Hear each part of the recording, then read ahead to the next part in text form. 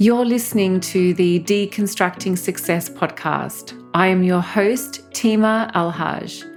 Have you ever wondered what happens behind closed doors when it comes to real success? I know I have, and this is exactly why this show was created. I have an insatiable desire when it comes to learning from the best in the world, and an obsession with how successful people think, operate, and execute.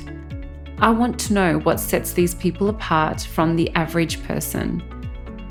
Each week, my focus is to have intimate conversations with successful CEOs, founders, athletes, experts, and leaders that have created extraordinary levels of success in their own lives. My goal is to ask the right questions whilst deconstructing their success process, their mindset, their life philosophy, and how they continue to achieve success. I want this information to be actionable for my listeners so you can achieve the success you desire and create your dream life. If you are hungry to grow and evolve to your full potential, then continue listening and subscribe as I deconstruct success from some of the greatest minds and the most inspirational individuals in the world. This is episode 12 of the Deconstructing Success podcast. Today's guest is Daryl Jobe. Daryl has one of those stories that is truly incredible, so I decided to make this a two-part episode. Daryl grew up in Richmond, California, which is often ranked as one of the most dangerous cities in the US. Daryl went from going into prison to making a better life for himself. It is truly like a movie. Daryl, from a young age, ended up in a gang and was incarcerated as both a juvenile and a young adult. And at the age of 23, he was looking at a substantial amount of jail time when a judge showed him some leniency. He gave him a second chance.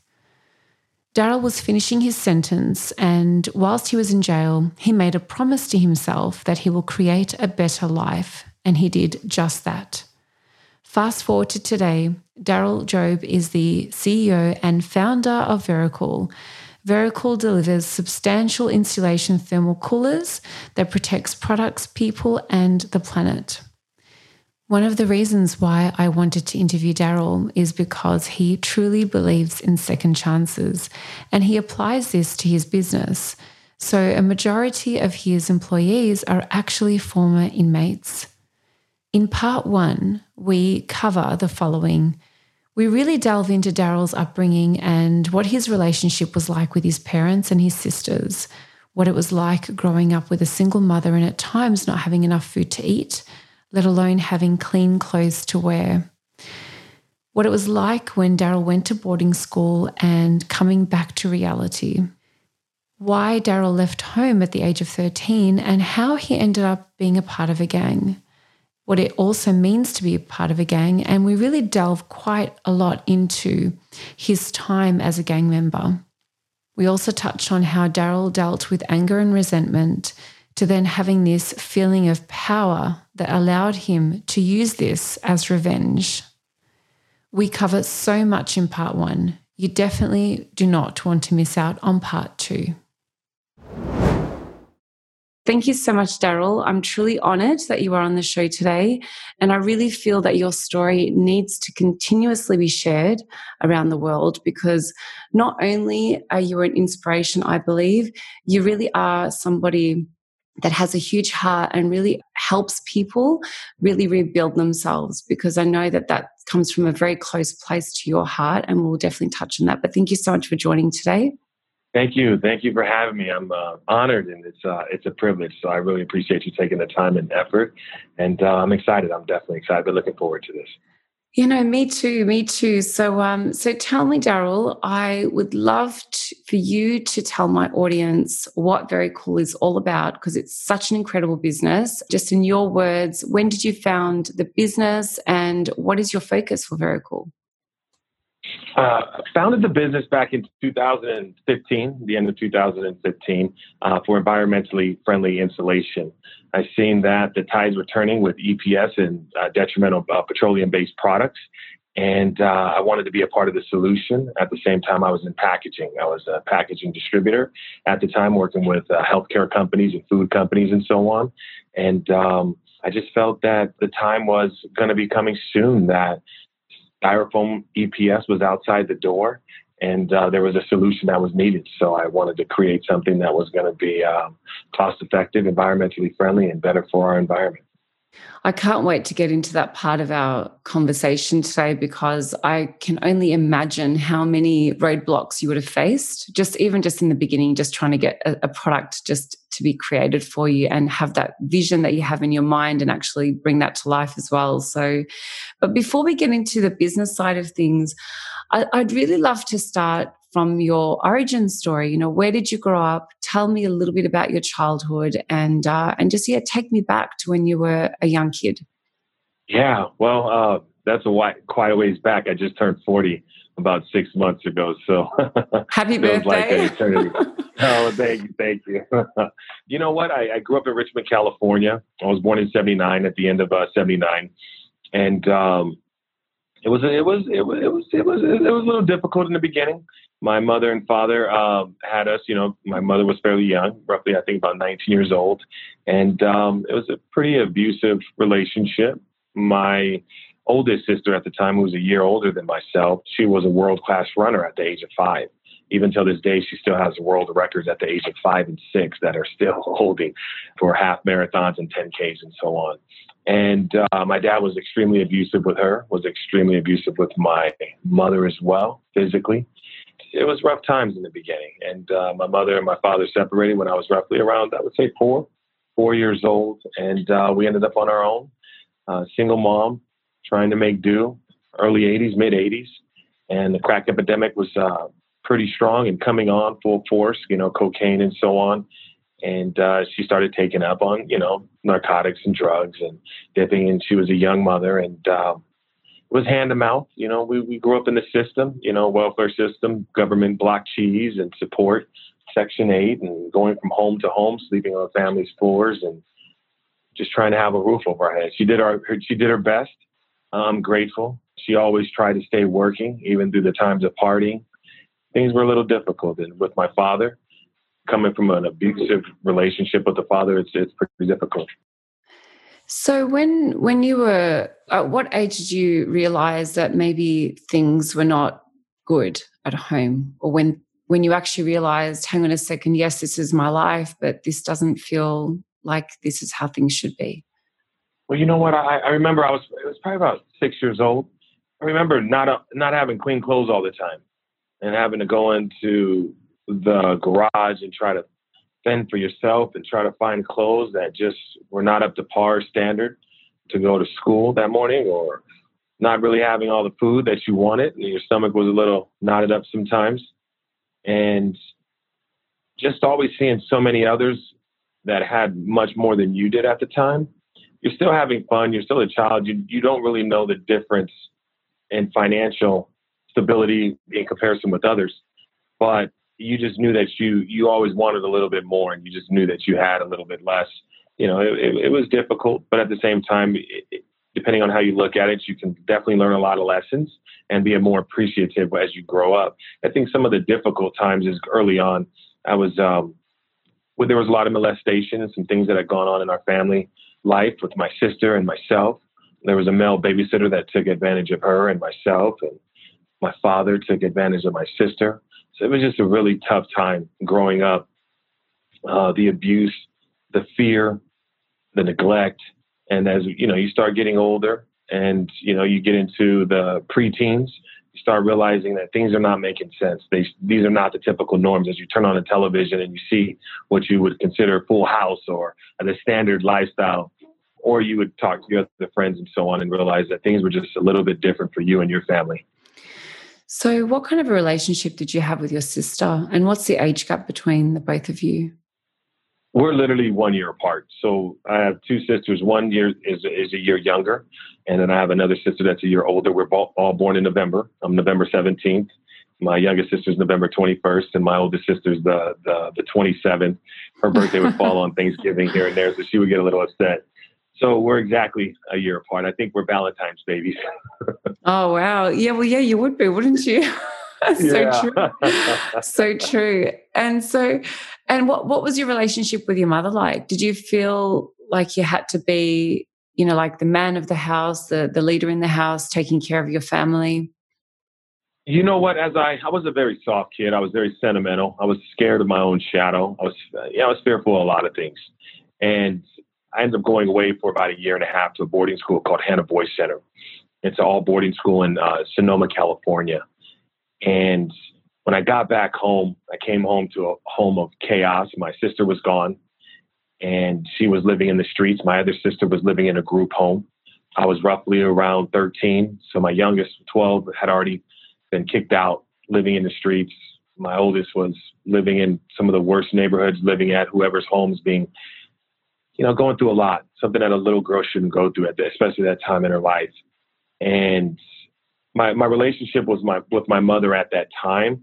There was a lot of resent.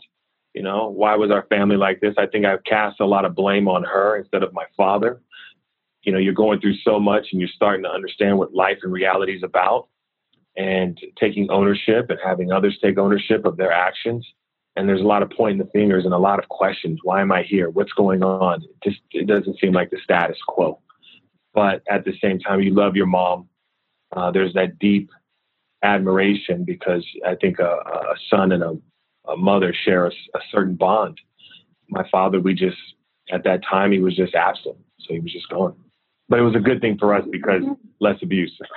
Yeah, obviously, of course. Did you actually spend any time with your father? Like, as in, I know you did when you were a lot younger, but do you have any real memories of him? Are you still in contact with him?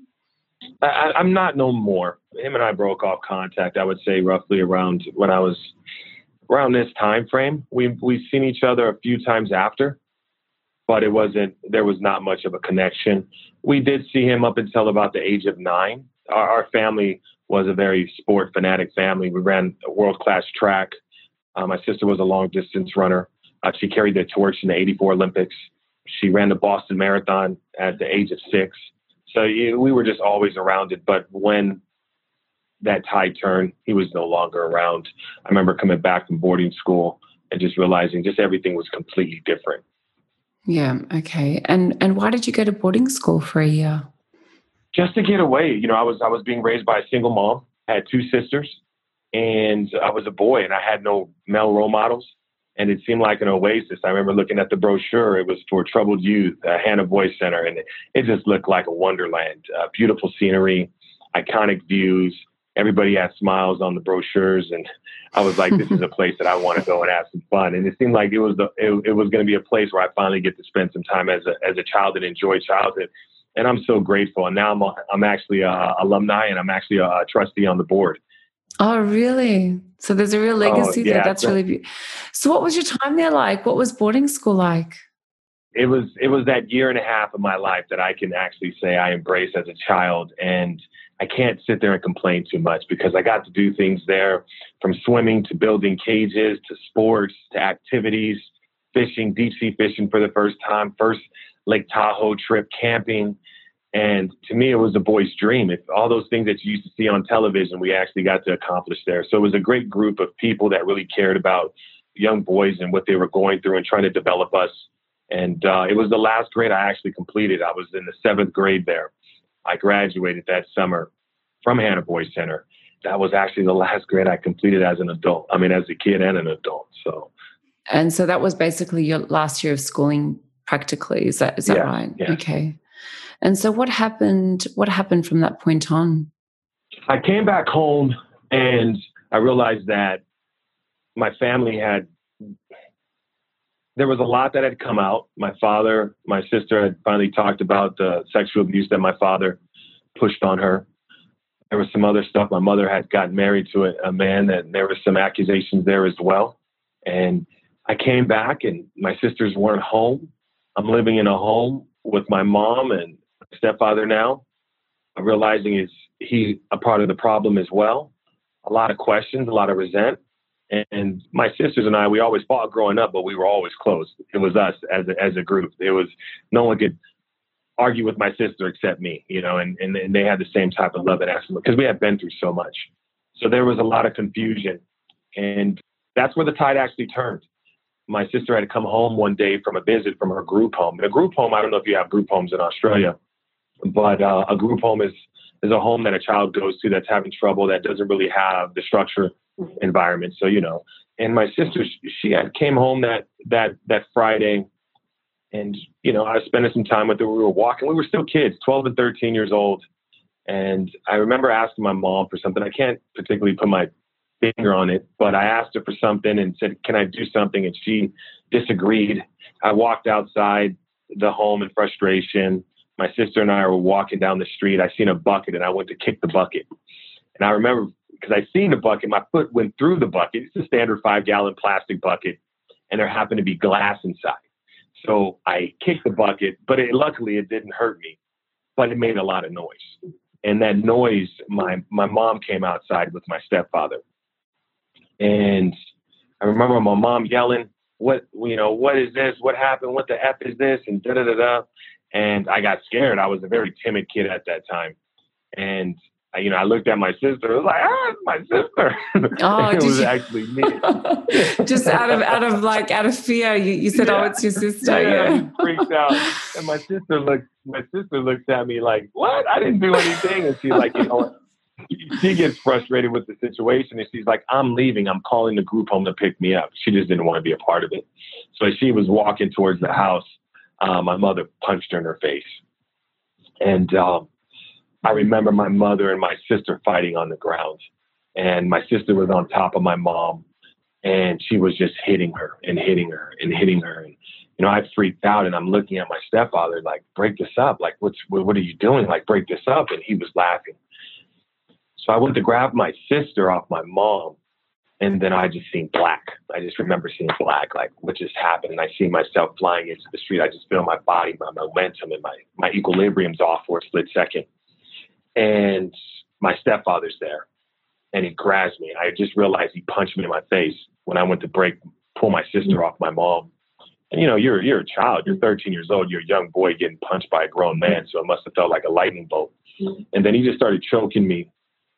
I remember him lifting me off the ground, and my mother, I can remember seeing in my peripheral, my mother and my sister, they stopped, and I can hear them in the background. My sister saying, like, leave him alone, Mom, like, help him. And he finally dropped me. And then my natural instinct was, I'm trying to catch my breath, but now I'm angered. Like, man, you were just choking me. You just hit me. So I went to kick him. And then that was probably the worst thing I should have ever done, because he went to town on me a little bit. And I thought for a split second I was going to die.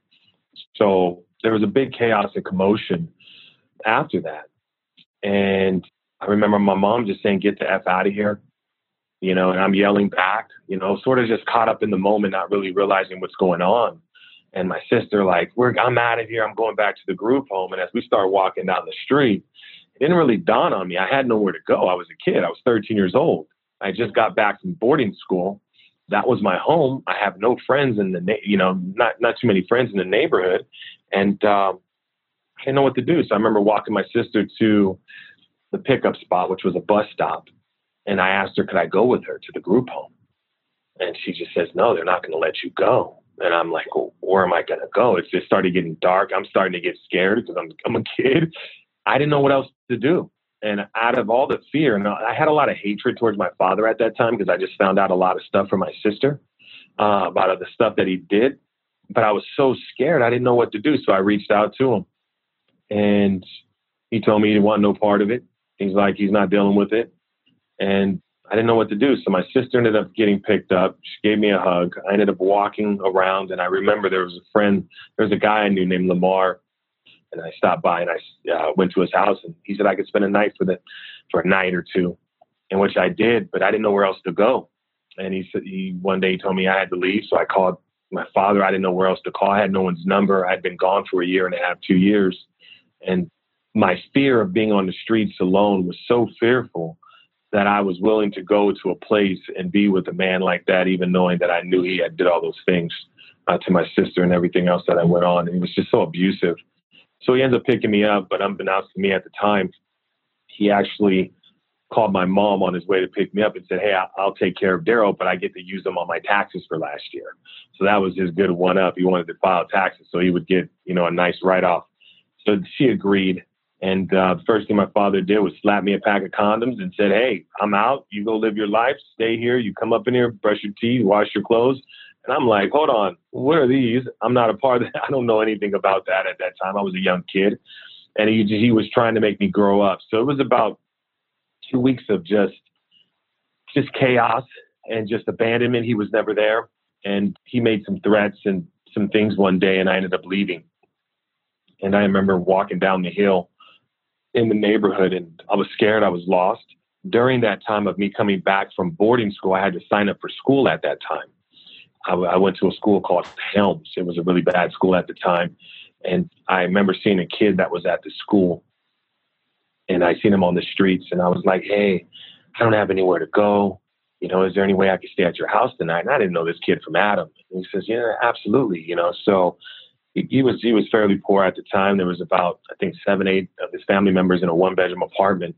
And they took me in unknown to me. He was a gang member at the time, and it started off early, back then. And his gang started embracing me.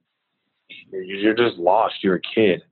And I didn't know what type of gang. I didn't know nothing about gangs at that moment. How old were you then, Daryl? I was 13. 13. Okay. So still pretty young. Yeah. And I was pretty naive, and I was scared of my own shadow. And I remember we were in North Richmond one night, and we were at a party that, all the older gang members threw. And it was the first time I ever introduced myself to alcohol. Started drinking, and my friend, who's no longer here, he got murdered, but he was sitting next to me, and he looked at me. He says, are you ready? Are you ready to do this? And I said, yeah, I'm ready. So we went around back, and they jumped me pretty good. I got beat by about 15, 20 guys for about, I don't know, it seemed like an eternity. I was so scared at the time. I remember screaming for my mom while they were beating on me. I remember I thought they were going to kill me. So why were they doing this? Was this part of like the process, or? Yeah, just a part of the initiation process. Wow. And it was typical. Yeah, it was typical back then. Just trying to see if you have the muster to be tough enough to accept a whooping like that. Just to take it, basically. Yeah, because from what you're saying, you seem like a really quite peaceful, quite timid child. Going from that to that. Yeah, I wouldn't say quiet and peaceful. I was a little kid that had a lot of energy, but I was very naive and I was very sentimental. I was soft. I didn't have the wherewithal to make it in the streets. I didn't understand the street, the mentality and so on. But I remember that same day I got jumped in. I was bloodied up pretty bad. And the party got shot up by another group, a rival gang. And that's when I realized, and I had never been shot at in my life. You start hearing the cracking sounds. You see the people riding up and down the streets. You're just like, what is going on? This is something that you see on television.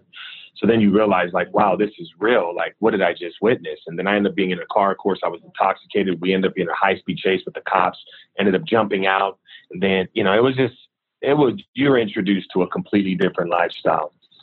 One of the hardest things for me was the transition to go from who I was to a gang member. The brutality, the shootings, the robberies, it's just not something that was norm for me. And I was already scared of my own shadow. So, but then you're at a place to where now you just join this group that is taking you in, that's loving you, feeding you, putting a roof over your head. But now you can't leave it, because if you do, they're going to try to kill you. And you have nowhere else to go. But you're just like scratching your head like, I don't want to be here. I want to be normal. I want to go back to playing football. I want to go back to doing what I wanted to do. But it took a moment for the reality to set in. That's not going to happen anymore. And what does it mean to be a part of a gang? That may seem like a silly question, but what does it actually mean? And are there things that you have to do to sort of keep that camaraderie between each other and that trust? Because I'm assuming trust would have to be a big part of it. So what does it actually mean to be a gang member? It's, that trust. You do things that you don't want to do, especially when you're that young. You have to, some of the guys my age at that time, they were just so callous and so disconnected from the value of life. And I didn't understand it because to me, life was precious. I was raised different, and I wasn't subjected to those streets and just the way the streets processed. And to slowly have that just push itself onto you. And then you have to prove that you're a part of them. And there were several times where they wanted me out. They realized that I wasn't what it was. And it's funny because I got a friend, he's been in prison for the past 24 years. And he stood up. Some of my gang member friends, we call them homeboys. My homeboys, they went to jump me and they put a licking on me. And he stood up for me. And he said, nah, he had just got out of prison at the time. And he served a couple of years, and he stood up for me. And he says, no, this kid comes around every single day, give him some time.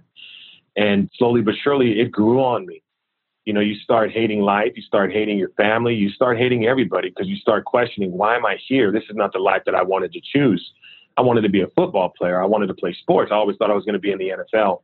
And you're introduced to drugs. And then now you're a teenager.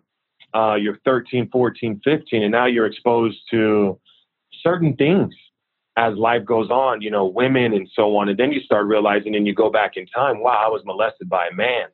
So then you start going and questioning those issues that happened to you when you were younger. And then you have no one to talk to. You're going through the issues and you just want to lash out. And all that hurt and all that pain, you know, it's a secondary emotion. You know, anger is a secondary emotion. So all that hurt, all that pain that you're feeling manifests itself into something. And then it's anger. And then you have to release that anger and you're just building it up. And you're mad at everybody that you're supposed to love. You're mad at God. You're mad at the world. And there comes a point in time where you just give up. You're just like, I guess this is just going to be my life. This is going to be my norm. You start getting tattoos. I remember, you know, I got my first tattoo when I was 14. There was a big blast on my arm. And then I got Richmond put on my neck and I had Crit put on my knuckles. And I'm all tatted up everywhere. Because I thought one day I was going to walk to San Quentin Yard or Folsom State Penitentiary Yard. And I wanted to make sure that I couldn't hide, that everybody was going to know who I was, where I came from. Even if I was scared, I was going to have to wear my brand of who I am and deal with the consequences in that penitentiary. That's so interesting. So in a way, you were, I guess, envisioning your future and still wanting to make a mark for your future, even though it hadn't happened yet, just to sort of protect yourself. So that's really interesting. That's really interesting. And oh my gosh, like this is such an incredible. You've been through so much. You really, really have, and it seems like such a vicious cycle in terms of what was going on through your mind. So this hatred, this resentment, this feeling safe and comfortable in this place with this group of people that I guess took you in. But at what point did you feel powerful in that gang? Because the things that you would be doing are obviously things that are going to potentially hurt people or do things that are illegal and those sort of things. At what point did you actually feel like this is actually kind of making me feel good about myself? Like I'm actually quite powerful. No, you do. Because then you start learning out, I can turn my pain into anger, and that anger can manifest itself into hurting someone. Then you get this release. And then you start processing in your brain and your mind that life is not valued. Like you don't value, you start disvaluing life. And I remember when I think I was about 15, I wanted to kill my father. And I was like, that man is the first man that I'm going to kill. I felt like he needed to die for what he did to my sister. And, you know, just understanding how easy it was to shoot and take a life. And you see it all around you, the lack of love for, you know, humanity. And then my dad was very abusive to me. My dad was the first person to call me a coward. My dad was the first person to call me a P word. My father was very, very abusive. I was so not like what he wanted as a son. He wanted the tough guy, and that just wasn't my nature. And he would try to make me fight other boys. So now that I'm in a gang and now I'm feeling hard and now I'm feeling tough, now I'm feeling like, well, come down my road now. I got something to show you. I'm going to show you what this world has done to me. I'm going to show you how bad I am now. And that just wasn't my nature. I had so much anger and vengeance in me. And now it was Daryl wanted to prove to everybody how bad and tough he was. But inside, I was just scared. I was lonely. I was hurt. I was abandoned. I was confused. And you just sort of lose yourself. You lose yourself. I lost myself in drugs. Crank and methamphetamine was big back then, you know, in the mid 90s. Just got really, really intoxicated and just really did that. And it was crazy times. You know, that's all I can say. The shootings, people getting murdered, people getting killed. You know, as I look at life now and knowing that I was involved in that type of environment and I was around that environment, I get butterflies in my stomach. I'm like, I could never fathom my children going through that. I could never fathom my children walking down the street and feeling the fear that I've had to feel. Or look at it now, even as a grown adult, I couldn't process that. I couldn't be a part of that. Life to me is so much precious. It's so much more precious than how we were living it. Does it feel like it was a different person in a completely different lifetime when you think back of your past? Yeah, I do.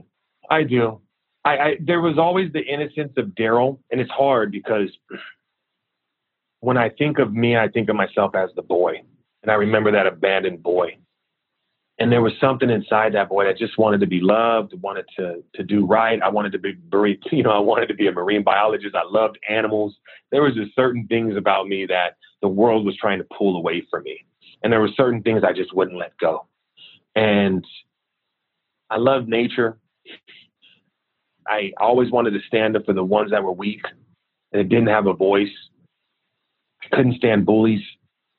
There was a lot, but at the same time, I could see how the world was trying to pull itself from me. Now, when I look back at that child and I look at what I transitioned to, absolutely, I'm not that person because I disconnected from the young Daryl and I became so callous. But deep inside in my heart, I didn't feel that way, but I would suppress it. I would suppress the nice Daryl and I would just let the world just feel the bad Daryl.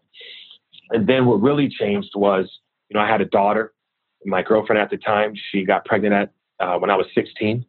I had my daughter when I was 17. And I remember just thinking like, wow, I don't want my kid to grow up like I grew up. I got to figure out what I'm going to do. I can't allow this to happen. So I remember volunteering and going to Job Corps in Reno. And I said, hey, I got to get myself together. I'm 17. I didn't go to high school. I'm not going to college. I don't have that lifestyle. I'm a gang member, but I want to be a better father than my father and my mom was. So I went to Job Corps, was there for about a month and a half, and they kicked me out for I was selling narcotics. And that mentality still came with me.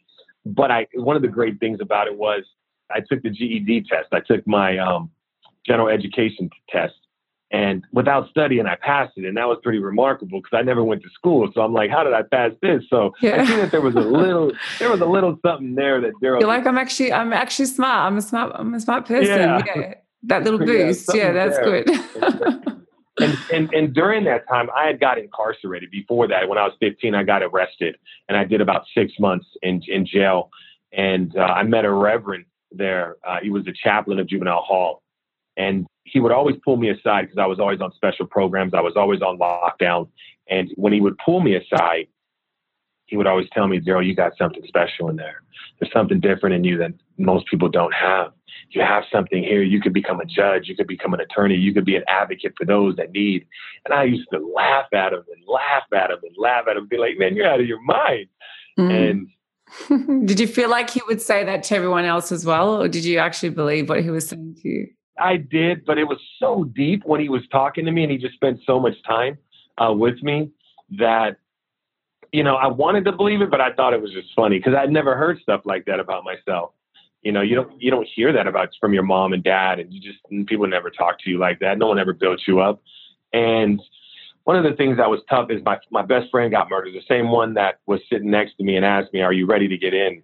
I came back from Job Corps. I got kicked out and we were all supposed to hang out that night. And I felt real weird about that night.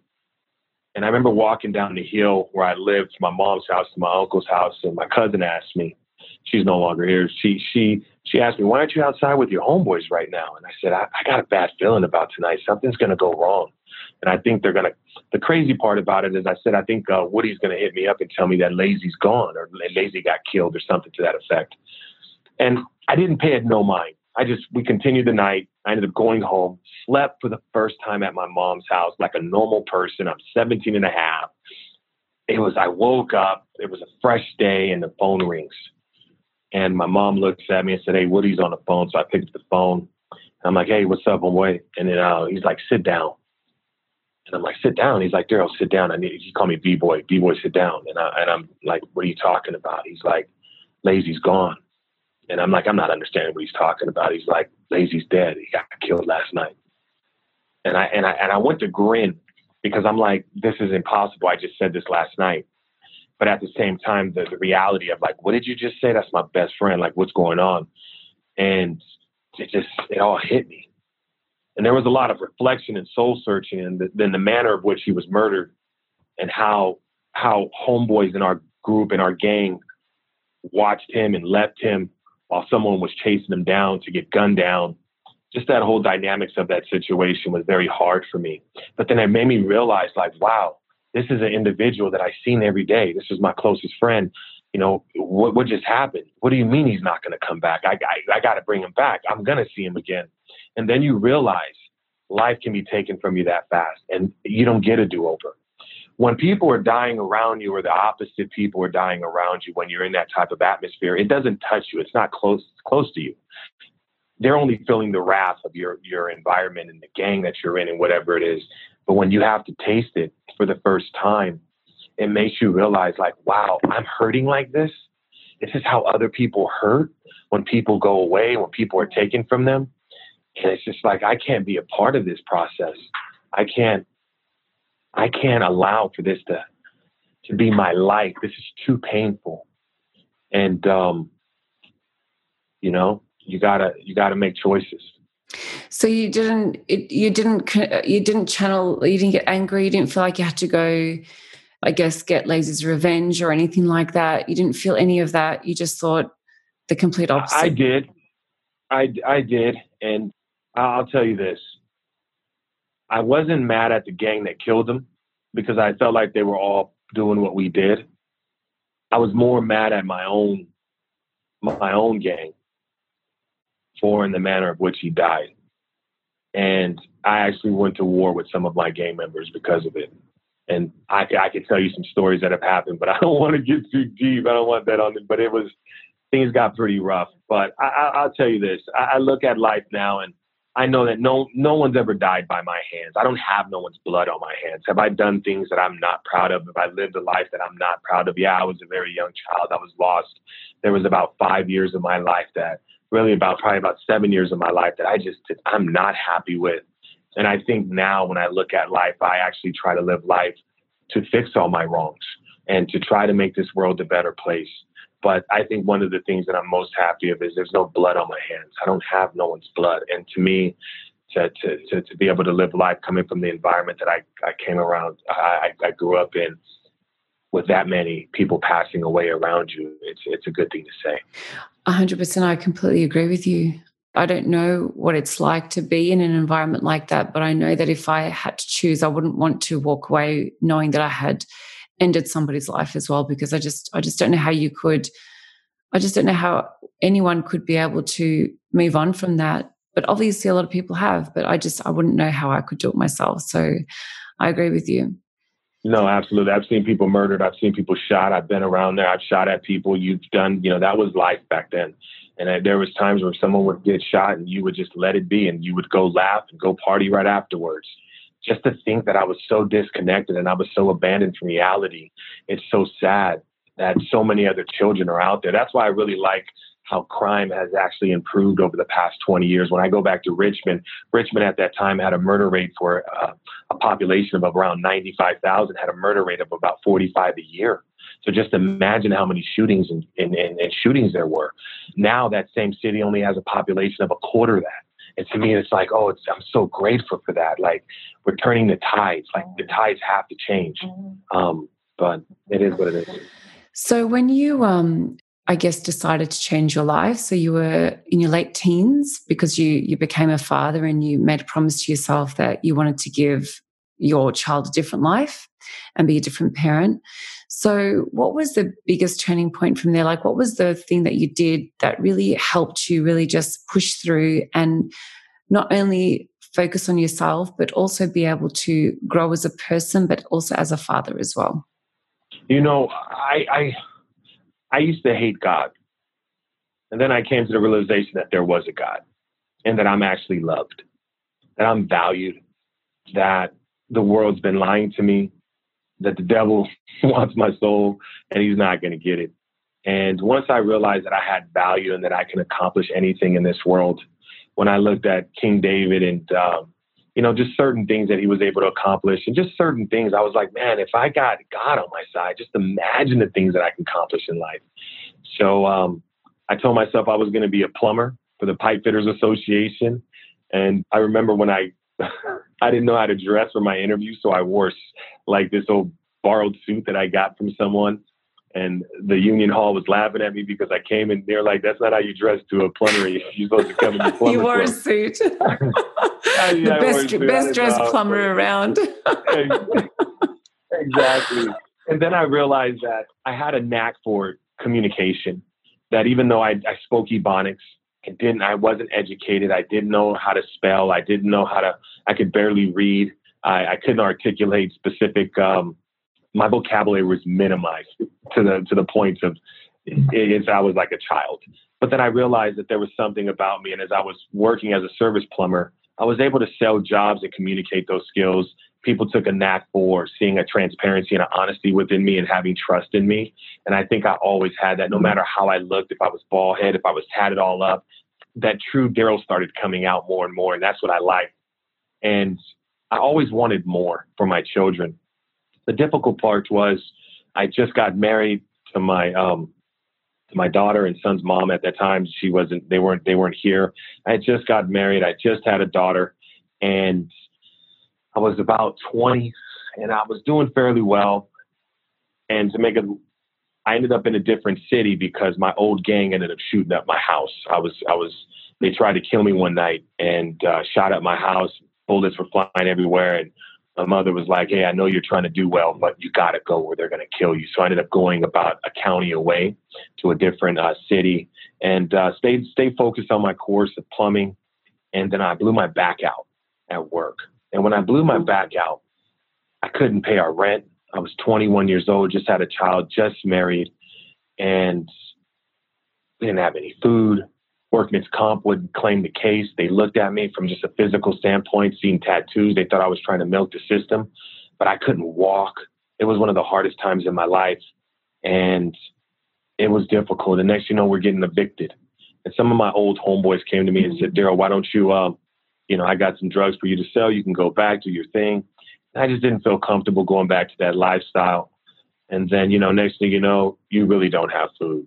People are getting tired of you coming to their house and eating dinner. And I didn't know what else to do. And of course, that was the norm. So I finally went back to that lifestyle and started selling drugs again. And that opened up a whole nother Pandora's box, because now I'm 21 years old. I'm an adult.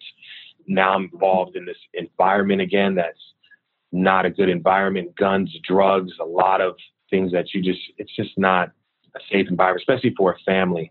But once you're in it, it's too hard to get out again. And the police ended up catching me with some firearms, and someone said I made threats against them. So now I'm fighting a prison case. They were trying to send me to prison for 5 years. And it was a difficult time.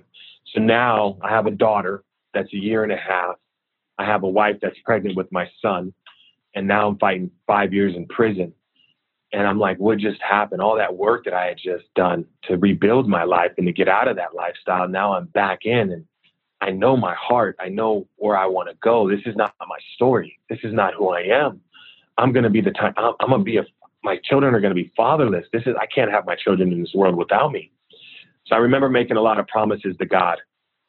I remember my daughter, she was like my inspiration, because I would just talk to her while she was in my cell. I was on 23-hour lockdown because of my gang profile. So I was 23-hour lockdown, ADSEG, in the hole, fighting my case. And it's like living in a bathroom, but you get out an hour a day to shower and to use the phone. So it was horrible. You have a 24/7 light. There is no darkness in your room. They always have to monitor your cell just to make sure you're not breaking out or whatever it might be. So it was living hell. So you start creating your own reality in there. And then you have to go back and reflect on all the choices that you've made in life. That's a lot of reflection that you have to do. And my daughter was my inspiration. And I just said, I'm going to be a dad. I'm going to be a father. And I made a lot of promises to God. And I told God, if he gave me this one opportunity, this one chance, I promise I'll come out and I'll live my life for him and others and for whoever. My life is going to be a sacrifice to the world. And I was fighting my case. I was going to preliminary trial, and the judge, for some reason, jumped up, and he started asking me some questions. And he says, "There's something about this kid I don't want to send away." He's like, "Mr. Jobe, if I gave you 6 more months, would you take it?" And I said, "Absolutely, yes. I'll spend another 6 months here." So I was like, no problem at all. And the district attorney was extremely upset. They were trying to give me a plea bargain down to 3 years, 2 months. And I just couldn't see myself in a prison cell. I was just like, county jail is one thing, fighting your case, but prison, I don't want to go to that San Quentin. I don't want to go to that Folsom. I know I was trying to go at one point in my life, but that's not me anymore. But the beautiful thing about it is I appreciate that time because it stopped me in my tracks and it set me up for my future. It made me realize that I'm in control of my own destiny. And I made promises to God to never steal, to not take something that's not mine, to not hurt humans, to love my brother, to love those that don't have a voice, to be a vehicle for those that don't have the strength, to be a father to my children, and to live my life as an example that I'm not going to let my past be my past, that I'm not a product of my environment. I'm a product of my choices. And when you really, really embody that, that can be huge, but you have to find the strength. And one of the most beautiful things that I would always go back to is Reverend Tinsley. I would go back to that man that would tell me, "Daryl, you can do anything." And as I started accomplishing things in my life, as things got better, at 23, 24, 25, after I got out, I was just like, I would just listen to those words and it would inspire me to push through. But it's been a journey. Thank you so much for listening to today's conversation. At Deconstructing Success, we have so many more incredible conversations for you to download, listen to, and share. Check out the links in the podcast description so that you can continue to learn, apply, and evolve. We would love for you to support the show. And you can do this by leaving a review on Apple Podcast or leaving a comment on your favorite platform. You can also share this episode with someone that you know who can benefit from listening to today's show. If you wish to connect with me personally, you can find me on LinkedIn, Instagram, and YouTube. Just type in Tima Alhaj, send me a direct message, and let me know which episode you listened to. All of the links are in the podcast description. Your future success is waiting for you. Until next time, this is Tima.